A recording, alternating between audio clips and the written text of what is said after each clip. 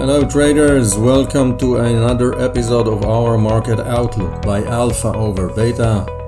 My name is Alon and this is our Market Outlook for the week ending on October the 18th, 2019. Some words about me. My name is Alon. I am the founder of Alpha over Beta. I have been trading the US stock market since 2005. I've been trading stocks and ETFs and options mainly. I give lectures on trading the US stock markets and I have mentored many students on their way to become a successful trader.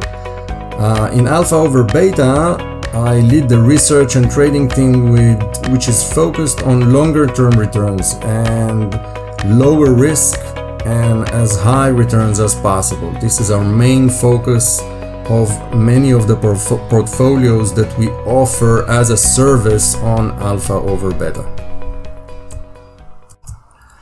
Disclaimer first, Alpha over Beta is an online investment service. We provide data and quotes and charts and triggers and webinars like this one and market outlooks, but really you should really be informed about the risks and costs associated with trading with the markets, with the investment vehicles that you are invested in, and you should really adjust the risk to your own risk profile and what really suits your own risk appetite.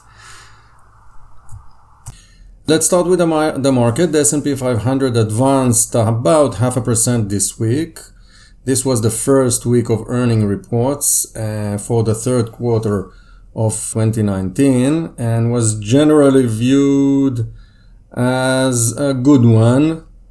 Started with very low expectations regarding earnings, but the companies so far reporting was all right. It wasn't great, but it was as expected.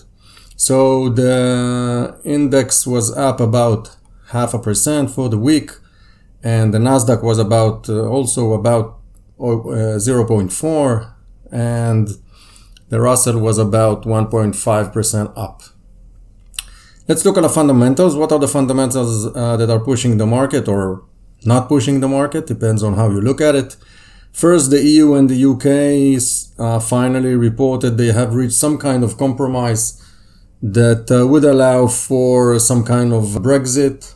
The approval in the UK Parliament is not there yet, and there's going to be some hardship for the Prime Minister to push this deal, but looks like if he's going to do that, that we're finally going to have an orderly Brexit, which is good for the UK economy and for the European economy, and at the end of the day affects the US economy as well. So that's one good piece of news that hopefully would materialize next week, and we'll see that the UK is pushing an orderly Brexit finally after so many years of talking about this. The earnings season is up, as we spoke before. The earnings are okay as expected, and we're going to see how that's going to develop because the earnings season is not over yet. We still have a lot of companies that are reporting earnings, and that certainly is going to push the markets in one direction or the other. Another fundamental force that is affecting the market is, of course, the US and China. We talked about it a lot in our previous podcasts and where they stand right now. As of right now, they're still working on the text for what is called the Phase 1 trade agreement. The first step of the trade agreement between US and China is supposed to be closed in the upcoming days or weeks, and that's a good piece of news. President Donald Trump hoped to reach some kind of agreement, and the Chinese are also cornered and their economy is shrinking and they have a motivation to end this as well. So everybody has some sort of motivation to move this agreement in the right direction and get it signed, at least the first step of it. So we're hoping for some good news on that front as well. Also, after many years of discussing this. One bad piece of news that we got from Germany. Germany cut its 2020 growth forecast from about 1.5% to 1%. That's not a good news. Germany is a driving force for the European economy, and if they are not growing, there's a problem there. We talked about this in previous podcasts. They have quite a bit of a challenge with their economy, and that's not a good piece of news for the European economy, which is not in the best of situations right now. So Germany is in recession and is supposed to push the European economy forward, but won't be able to do that, I'm afraid, for the next quarter. So European economy, not good. And the Chinese, as we spoke, the Chinese they posted their growth numbers. Their growth numbers was the lowest in 27 years. So after all this skirmish with the US regarding the trade deals and the tariffs and everything, the Chinese are in a position where they have reported growth. They are growing, but they are growing not as fast as they did before. And this is not good news for the Chinese economy. And of course, this is a direct implication of the trade war with the US. And so their economy is slowing down. So not a good piece of news from the Chinese front. All in all, the US market is biased slightly, is what we think, to the bullish side. Optimistic future forecasts of the economy are pushing that. Everybody, I think the majority of the traders are expecting some piece of agreement to be signed with the Chinese, which is going to be considered as a good first step. So that is a good indicator for future optimism. Let's say that. That's future optimism in the horizon. But we have to say that after researching the markets for so long and looking at the current trend and the forces and the motivation behind it and earnings as they reported in the earning reports of the companies, we have to say that most of the money that could have been made in the last bullish cycle was already made. So we're not in the middle, certainly not in the beginning of a bullish cycle, but we are somewhere in the let's say the last 25% of that. There's gonna be some hardship along the ways, because we're not in the middle of it, and the most of the wind behind this uptrend is mostly out. So most of the money, but it doesn't mean that we're going up here. We are slightly bullish to the upside. We're biased to the upside. We want to see the market taking just a couple of points up, and we don't see it going down despite the news that we spoke about Germany and China. We are seeing some optimism in the horizon regarding China, as we said, not the economy, but the agreement with the US, and earning reports are going to be all right, and that's always as expected, going to push the market a little bit to the upside. What's going to happen in the next upcoming weeks or months, that's anybody's guess. But for now, what we see is that we are slightly bullish, slightly biased to the upside. That's our opinion right now. All right, let's talk about technical. Now, technicals are very interesting. For the short term, we see that the market is really directionless. It's not going anywhere. The bottom is set at around 285, sorry. That's 2,850 for the S&P 500. The top is set at 3,010, 3,020. That's the area where the all-time high is set. So we don't see a lot of direction in the short term for the market. That could last for another week or so. But for the short term, we don't see in the shorter term any direction in the market. Right now, the market is directionless, moving up and down between the 285 for support and the 302, 303, 304. That's an area, something like that, to the upside. So breaking those areas, let's say 302, breaking the 302 to the upside or breaking the 285 to the downside is a trigger. But between those areas, there isn't a lot of direction. Now, for the long term, the story is a bit more complicated. For the long term, we are building a long-term rising wedge. If we stretch the rising wedge and look at where it might explode at the beginning of 2020, the end of 2019. That's about the area we think the market is going to have to make a decision regarding where it's taking the index, up or down. So until then, we don't see any direction in the market. It could be, as we said, slightly bullish to the upside, but not a lot.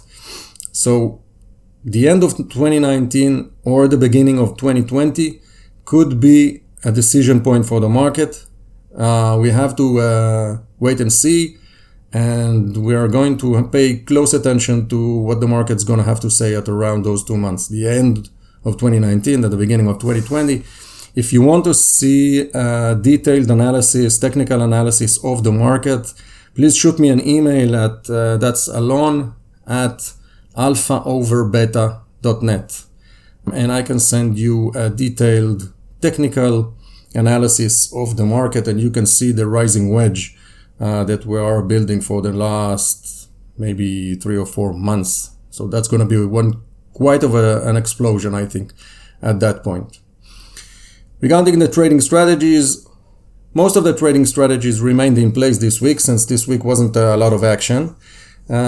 Just to reiterate where we are standing right now, this week we opened the week, we opened allocations on the markets, the triple Qs, on the gold, on VNQ, and we have quite a bit of, we've enlarged our assets in USD.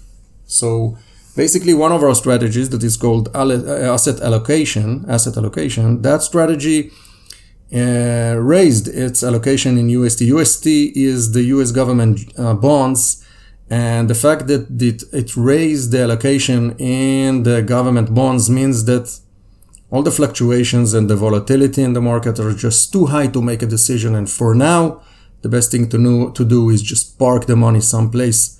USD is a good place to park it, and we take our decisions, as we said, towards the end of the year, maybe the beginning of 2020.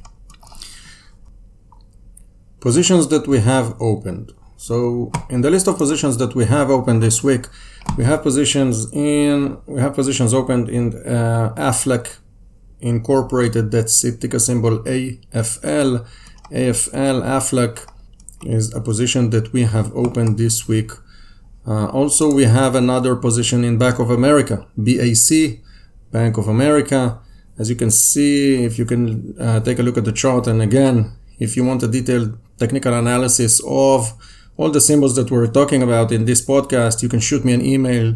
That's Alon, ALON, at alphaoverbeta.net.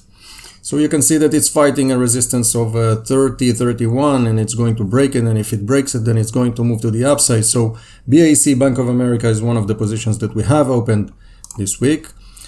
Two energy companies that we opened this week are CMS Energy Corporation, that's CMS ticker symbol.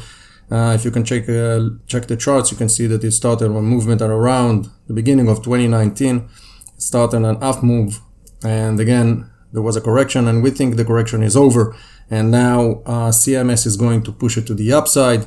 Another energy company that we have opened this week is XCL Energy Inc., ticker symbol XEL, and that's XEL is fighting a $65 resistance, and we think that it's going to continue on good revenue and earnings.